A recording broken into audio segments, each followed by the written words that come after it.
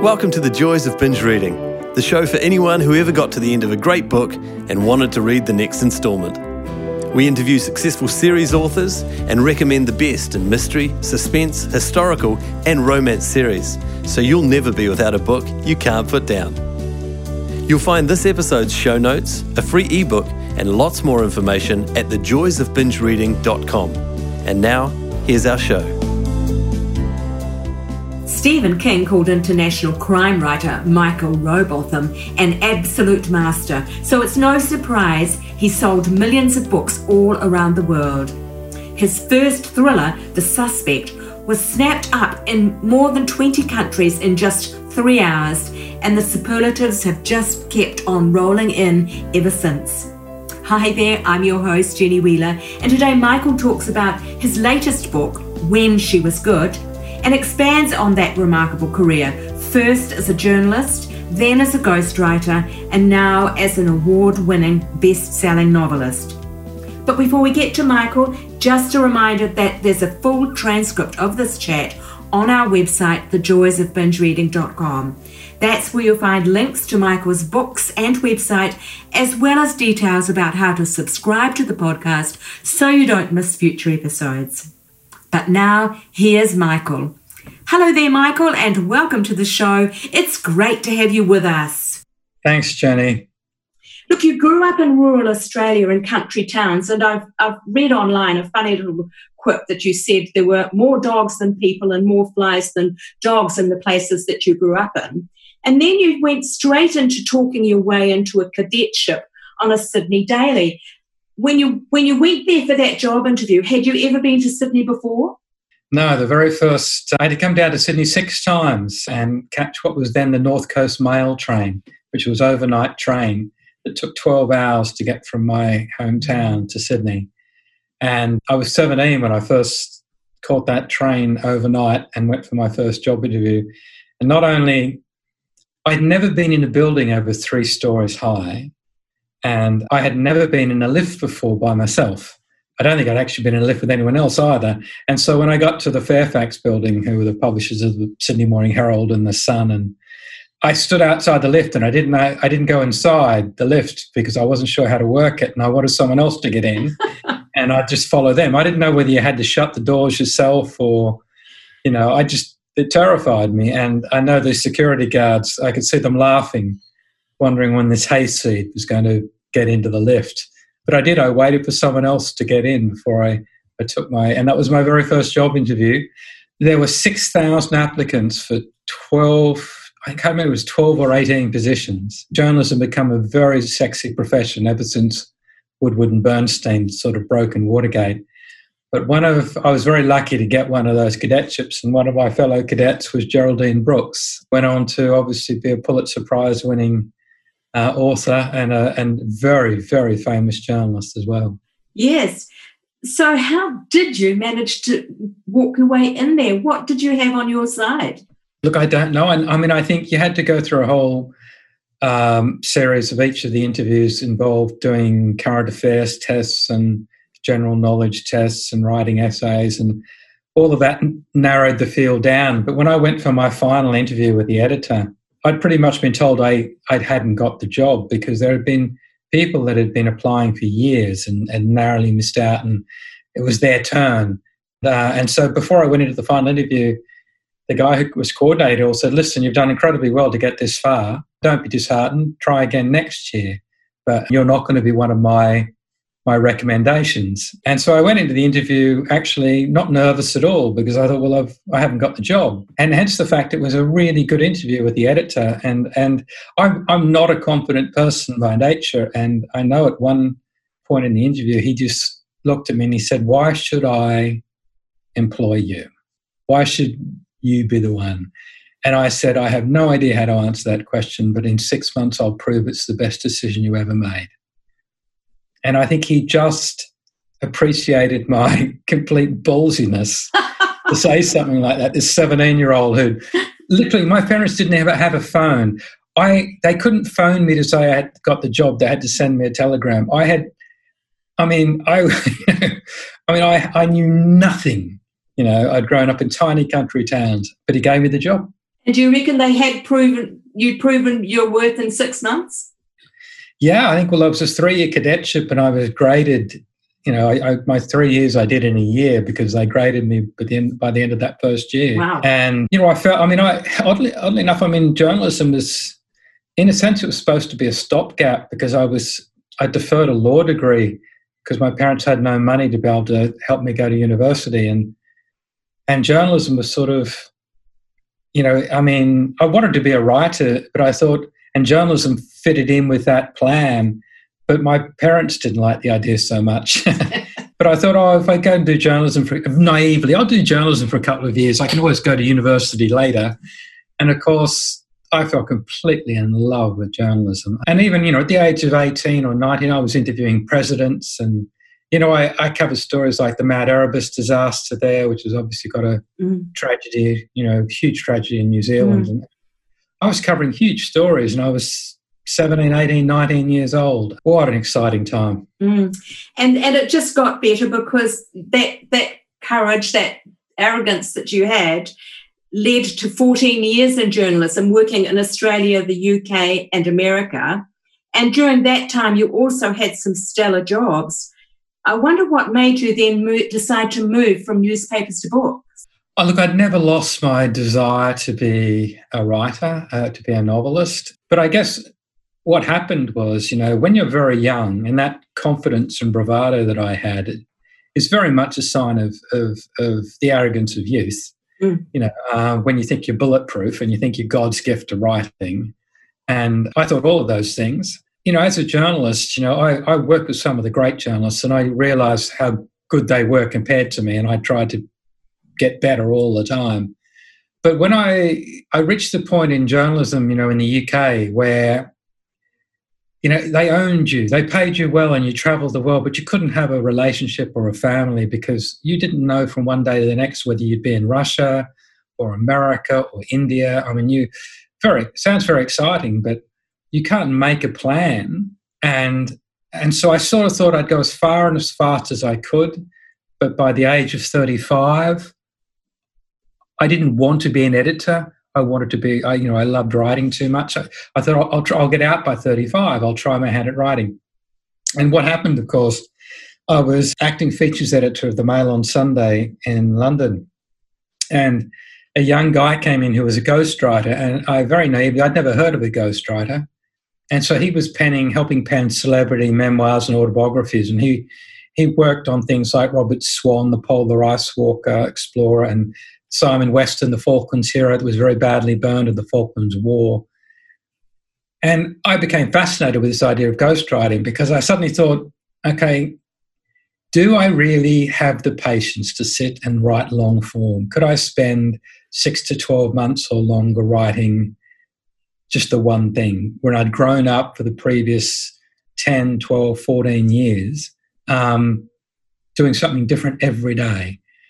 And I guess ghostwriting was the next step along where I was offered an opportunity to ghostwrite, and I decided to put journalism aside, and for the next 10 years I was a ghostwriter. 10 years, gosh. Now you've sold millions and millions of your own books. And from the very get-go, as seems to be the way you do it, you were a major success. The Suspect was one of those books that was in demand from several publishing companies and I think went up for auction. Was that a surprise to you? Yeah, this was one, if you tried to arrange it, you couldn't have done it because I was in between ghostwriting projects. So I had, for my sins, I'd just finished working with Rolf Harris, obviously before all of the Rolf Harris thing blew up.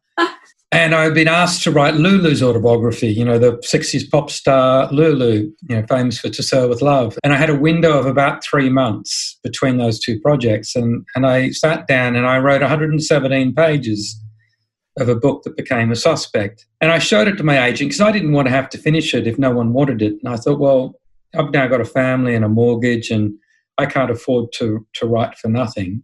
And ghostwriting was making me a good living. So I showed it to him and said, look, should I finish this? And he said, oh, yeah, definitely finish it. He said, I think a lot of people will want to buy this. I said, can you not sell it now so I know that they want to buy it rather than me spending 12 months? I know that sounds very naive. And he said, no, finish it. So I put it aside. And then I was having lunch with a UK publisher to discuss the Lulu project, and she said, "What are you working on?" And I told her just one chapter of The Suspect, just one little story. And I could see the hair on her arms just sort of raise. And she said, "I have to read the 117 pages." And I said, "Well, you're not allowed to." And she badgered my agent for 2 weeks, and finally he gave it to her. And she read it on a flight to Australia, oddly enough. And she landed and she rang up. And I had a very modest figure in my head of what I would need to give ghostwriting away for a year to finish the book. And she offered 3 times that amount. And the same agent that said finish it was saying, "Take the money." and news of that offer leaked at the London Book Fair. Again, I don't know how, in February 2002. So this is about 5 months later. And suddenly there was this feeding frenzy because the more publishers were told they couldn't read the 117 pages, the more they demanded to read it. And it got to the point that they were offering money to my agent just to read the 117 pages. And I was living back in Australia, and at 3 o'clock in the morning, the phone was ringing. And my agent he was literally in the back of taxis, doing deals saying, there are 7 French publishers bidding, there are 5 German publishers bidding, and 4 American publishers are bidding, and the Spanish have offered this, and the Portuguese, and it sold into more than 20 translations in 3 hours. Oh, and my gosh. every dream I'd ever had of being a full-time writer, and I dreamed of being a novelist since I was 11 years old, it came true in that 3 hours. That's a wonderful story. Look, the new book that we're particularly here to talk about today, When She Was Good, is the second in a new series. It's easily read as a standalone, though I must reassure people who are listening for the first time.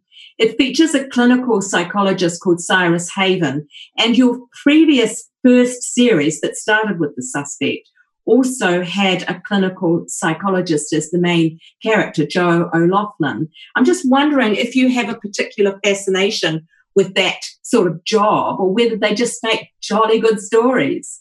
I mean, I do have a particular interest, and one of the people that I was privileged to work with as a ghostwriter was a man called Paul Britton. Paul Britton is the pioneer of offender profiling in the UK.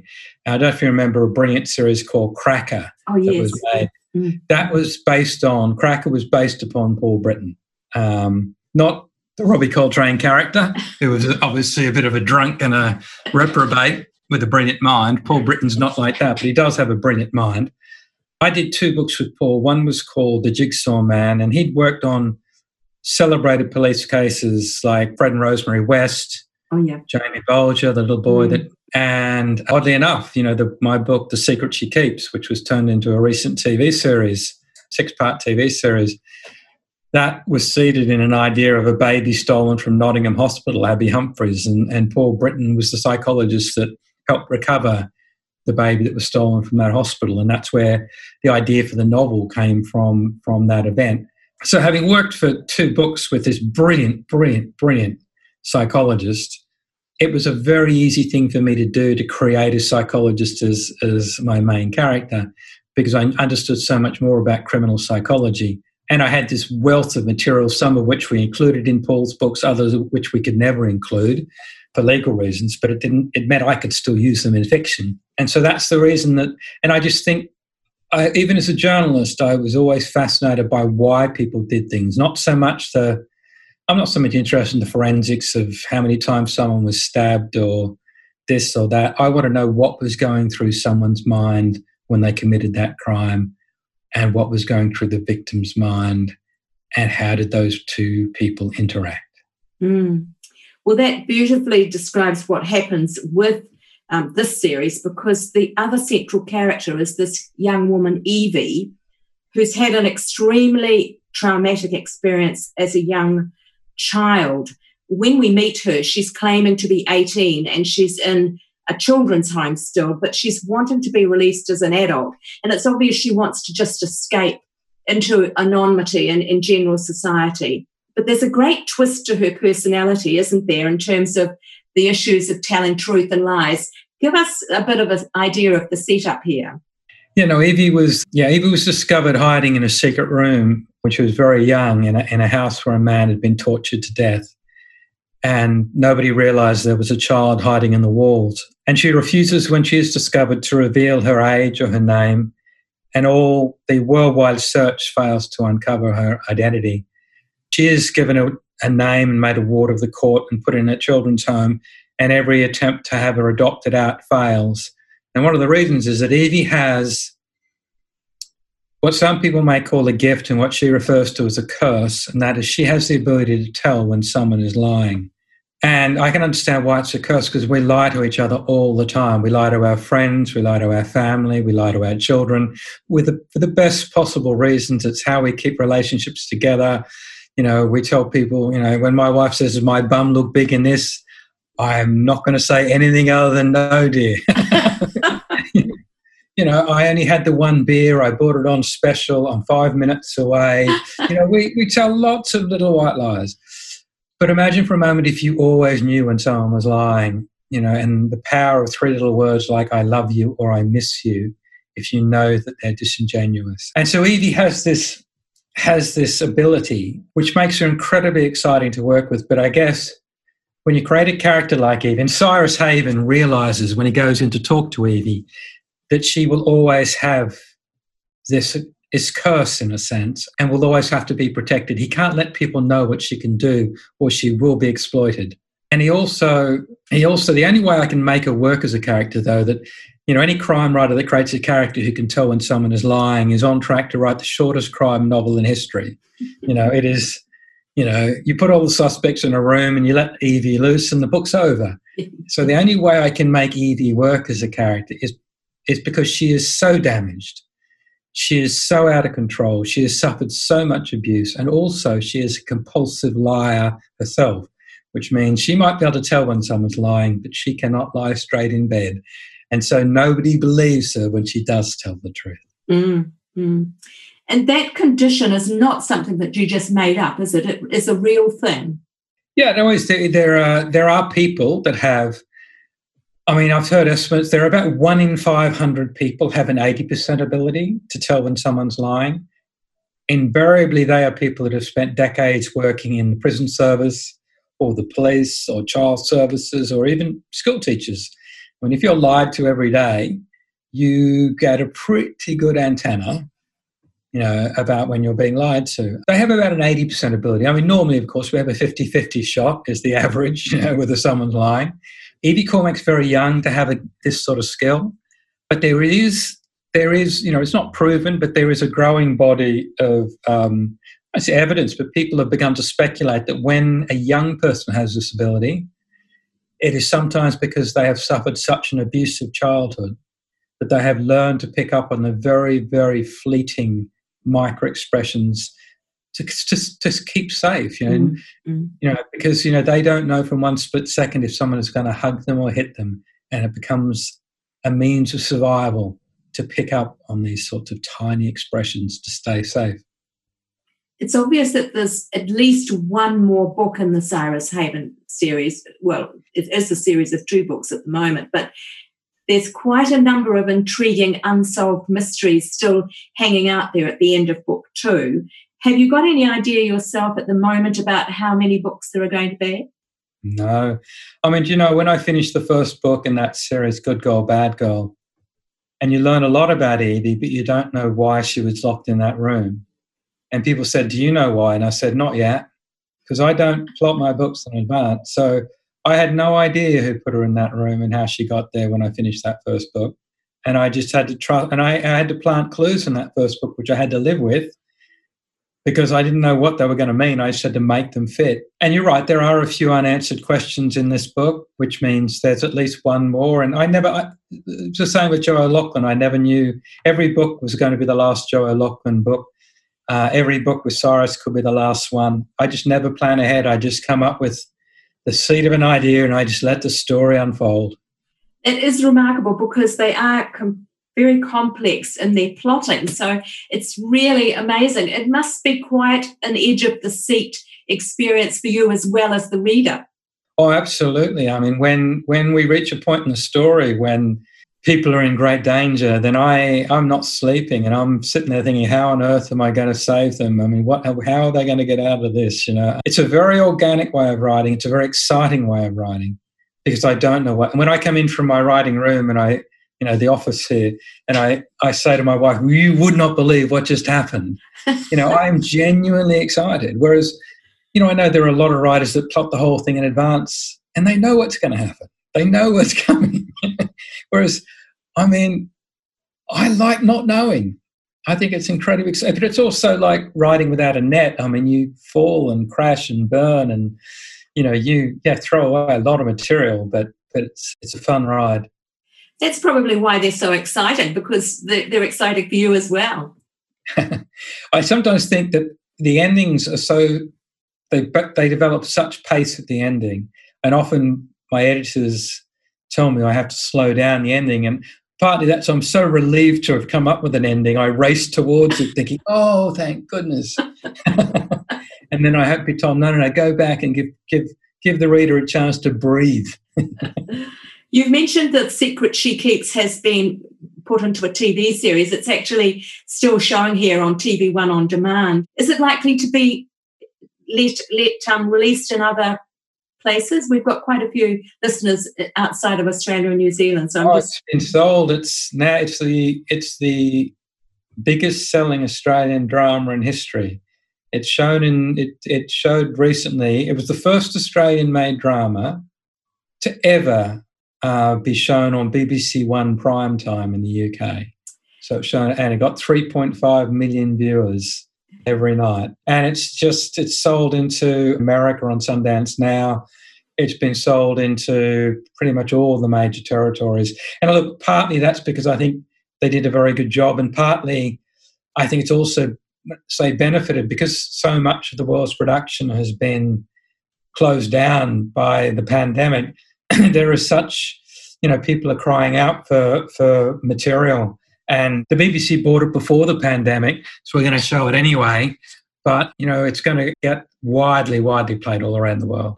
You are remarkable the way you keep on notching up these amazing successes. Now, as a feature writer on the Mail on Sunday, you also had another great scoop, so to speak. You had access to Moscow's World War II archives, and you had quite a chance to uncover Stalin's fascination with Hitler, and particularly his death. I wondered if you could just tell us a little about that remarkable experience. It really struck me as being something pretty amazing. Yeah, it was the Moscow State Archives. I was the first Western journalist to be given access when the Soviet Union sort of collapsed. And it was amazing. This was a treasure trove of materials going back to Peter the Great, and all the Rasputin files and the Nicholas and Alexandra photo albums and the love letters of Nicholas and Alexandra, and the Romanov children's diaries, and which still has flowers pressed in the pages. It was an astonishing sort of opportunity. But in 1991, there was a box that was discovered, and it should not have been in that archive. It should have been in the KGB archives. Nobody knows what it was doing in the Moscow State Archives. But a cleaner stumbled upon a box, and inside it was what became known as Stalin's Hitler files.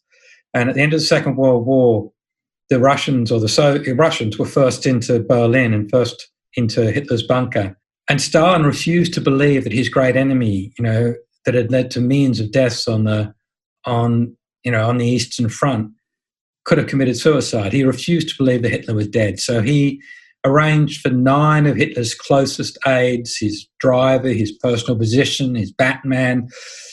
All of them were taken back to Lubyanka, the notorious prison in Moscow, and they were interrogated for 6 years. And together it forms probably the greatest archive of Hitler and his day-to-day life. But it went a little bit further, because also in that box was a photograph of the blood-stained sofa that Hitler and Eva Braun had perished upon.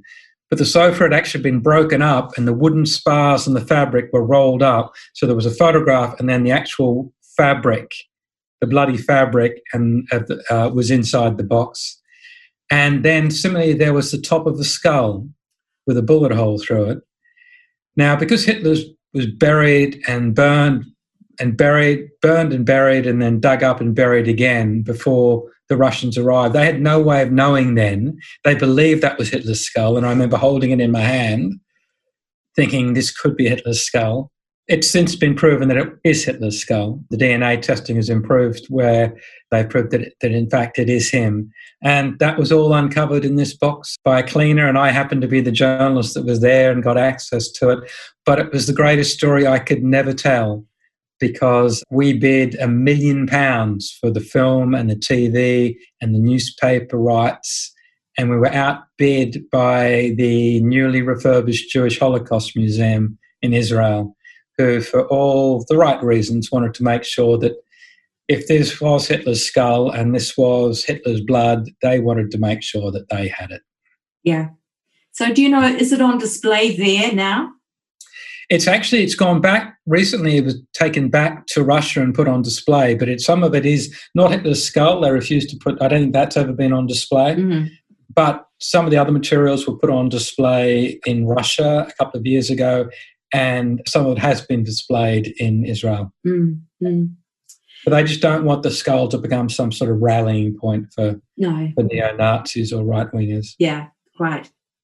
Look, I don't know if you'd agree that most journalists are adrenaline junkies, and I'm not sure if you would class yourself in that category, but I was also touched by hearing you talk about how your feeling of excitement over journalism was slightly jolted perhaps, after September 11. Could you tell us a little about that? How did it change your attitude towards your old job? Yeah, I suppose up until then, it's funny. I mean, I am a news junkie, and I still probably read 3 or 4 newspapers a day, and I wake up every morning. First thing I do is turn on sort of news radio. And for many, many years, I mean, I've been out of journalism now since, the mid-90s, but for many years, whenever there was a major event somewhere in the world, I'd know the journalists were there. I would have worked with them. They'd be former colleagues of mine or friends of mine. And a little part of me used to want to be there, because it's often, you're there reporting on history being made. I was lucky enough to report on things like the Berlin Wall coming down and Nelson Mandela being released. And, so I was there to report on some major events in history. And it's an incredibly exciting time to be a journalist. But when the planes flew into the World Trade Center, I remember I knew it was out of my system, because I had no desire to be there. I felt so devastated. I felt as though, as a writer, I thought, why am I bothering to write? No one will ever want to read a book again. No one will ever want to go to the movies again. No one. I just felt as though the world had been so fundamentally changed. And I knew then that I was very pleased that I wasn't there. I didn't want to be a journalist anymore. Obviously people did go back to reading, thank goodness. Otherwise I wouldn't have a career. Yeah, that's right. Look, turning to Michael as reader, this is the joys of binge reading, because we tend to focus on the idea that people have become binge watchers in TV, and reading habits have changed to an extent, especially with digital books, where people can just buy into a series, and if they finish book 1 at midnight, they can just roll up and get book 2 straight away. There's no more waiting for a year for your favourite author to produce a book. So what do you like to binge read? Are you a big binge reader yourself? No, I'm not a binge reader. I was once quite famously for me, infamously misquoted in one of my I think it was my very first ever interview, when I was rather than interviewing someone, I was being interviewed. And I was misquoted, and I said they said I'd only read 1 crime novel. And what I tried to say was I tried to read 1 of each. I'd read 1 Ian Rankin, and I'd read 1 Conan Doyle, and because I read so incredibly widely. And so I tend not to discover a writer and then read everything. Although there are some writers, there are some writers like Gillian Flynn, who she writes books so rarely, I'll jump on anything she writes, because they don't come often enough. I think it's one of the reasons that I try to make where possible, my books as different as I can. Too many writers in my genre even though, readers do love a series and it's like putting on their favourite pair of slippers and getting in their favourite armchair, and it's like being back with an old friend when they pick up a Lee Child or a Rankin or a Val McDermid, Tony Hill, Carol Jordan book or whatever. They're also very quick to say, oh, no, I liked it, yeah, but it was a bit like the last one, a bit the same, And I sort of want, when I start writing the same book over and over, I want someone to tap me on the shoulder and say, Michael, maybe it's time you walked away. Yeah, yeah. So if you're not a binge reader, who are your favourites then? Tell us who you really rank. Oh, God. Well, as a growing up, my huge favourite was John Irving. I was a huge John Irving fan. Crime writing, it's funny. I think James Lee Burke is a genius, but again, I can't read too many of his books because, it's like eating too rich a cake. What have I read? I mean, every so often a book stands out, which my favourite crime novels, where I regard as crime novels, things like Smiller's Feeling for Snow by Peter Hoag, or Donna Tartt's A Secret History. Yeah. These are all The Constant Gardener by John le Carré. I mean, these are just beautiful novels. Yes. And they are just beautifully written novels. But I've got loads and loads of friends who I tend to read as well. I should read more Stephen King because he's been so nice about my books, but I don't like his scary ones. I like his sort of Stand By Me and Shawshank Redemption type stories, not his, killer dogs or psycho fans. That's great. Look, you've had a remarkable career. It would probably be very difficult for anybody to match you. But when young writers have the temerity to ask you for advice, what do you tell them? What do you say is the secret of having a career as successful as yours? Well, I think one for me is I didn't plan, like when people sort of say, you asked me earlier, Jenny, whether I planned series. I mean, I honestly thought each book would be my last one. And so I never thought that far ahead. And if you write each book as though it's your last one and you make it as absolutely as good as you can. I mean, I guess I've got several bits of advice. I don't believe in 3-word slogans, but if I had one, it would be make them care. Make the reader care. Write compelling characters that the reader cares about. And therefore, you want the reader to be chewing their fingernails or to be checking the locks on the door or to have tears streaming down their face. You want them to care. And the only way to get better is to write and to write and to write and to write. And when you're completely sick of writing, write some more. Yeah. It's the only way you're going to get better. I think I read somewhere that you write 7 days a week. Is that right? Yeah, every day. Every day, even Christmas Day. I had a journalist come to interview me, and he was supposed to follow me around for 3 days and write 10,000-word article. And he gave up after a day and he wrote 3,000 words. And he just said, you don't do anything. Like, I even asked my wife, he said, well, what does he do on Christmas Day? And she'll go, well, he'll write, Peter Corris once said the same to me, he said, it's like breathing. You get to the point where if you don't do it, you feel as though there's something wrong. Yeah, yeah. Look, we're coming to the end of our time together. Just circling around and looking back down the years, is there anything that you'd change? And if there is, what would it be? Is there when you think, oh, I wish I'd done this or that? I wish I'd started earlier. I guess I wanted to be, initially I wanted to have a novel by the time I was 30, and then I said by the time I'm 40. And it doesn't matter. I tell a lot of people who are older, I tell them the story of Ron McClarty, a remarkable man who didn't have his first novel published until he was 67, and it triggered a bidding war and sold for millions and millions and millions. Yeah. It doesn't matter. But I wish I'd started a little earlier, maybe. But I've been incredibly fortunate. I think that's.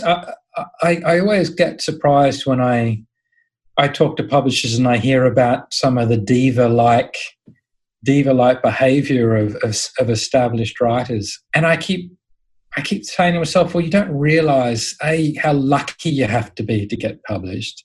And then you can write the best book imaginable, and there's still a degree of luck that involves that getting into enough hands and word of mouth moving it. and anyone that tells you that a truly great book will never be overlooked or will, true greatness will always rise to the surface, I go, that's just rubbish. I mean, truly great books have disappeared without trace. And we only have to look at bestseller lists now to see some very ordinary books, do very well. So go figure. So all you've got to do is, I think, you just got to realize how fortunate I am to be a full-time writer and to be. I made this new one when she was good as novel number 15. I still feel like I'm a newbie, though. I hate being called a veteran. So what have you got in prospect for the next 12 months, the rest of this year and going over into 2021, your plans as a writer? Well, there would be normally I'd be touring now with a new book out. And like normally I'd be, touring in Australia and New Zealand and then going overseas, but that's not going to happen. But I'm writing a book for next year, a standalone, so it won't be another Evie and Cyrus. Next year it'll be standalone, and I'll go back to Evie and Cyrus the year after, most likely. So I'm writing standalone and really just trying to stay safe and hoping this madness that we're mad times we're in will eventually allow me, because I turned 60 this year. It's supposed to be a big celebratory year of travel and family. My family who's spread all over the world. I've got one daughter in LA and another daughter in Zambia. We're all going to be together for my birthday, and that's not going to happen now. So. Oh dear, what month is that? That was in November. Ah, right, yeah. Yes, it's funny. I was just thinking today, when this thing started back in April, May, and I was talking to writers, and I had that feeling at that time, in another 6 weeks, this will be a dead topic. And I was just thinking today, of course, it's far from a dead topic. No, it's an interesting element, because I know if you look at when she was good, I set that book in May 2020, and there's no reference to a pandemic. And, but I wrote it before this all happened. And now I'm trying to write a book which is set next year. And I refer to, before the lockdown or during the lockdown, but for all I know, there'll still be a lockdown. So it's very difficult when you're writing contemporary stuff to know it's moving so quickly. To know where we'll be. Yeah, I actually, at that time in May, I was talking to a Kiwi romance writer who just published a book set in the Whitsundays in a tourist resort where people were flying in and out all the time. And she was saying, can I do a follow-up to this book and have that still the situation? Because very likely people won't be able to fly in and out. And it's just that kind of dilemma, isn't it, for the artist? Novelists, do they pretend it's not happening and believe that readers want it to not happen, or do they have to be realistic? In my case, I wrote it in the acknowledgements, so I'm sorry, but the book was written before it all happened. But next year I'm going to have to make a call. Next year to what I do.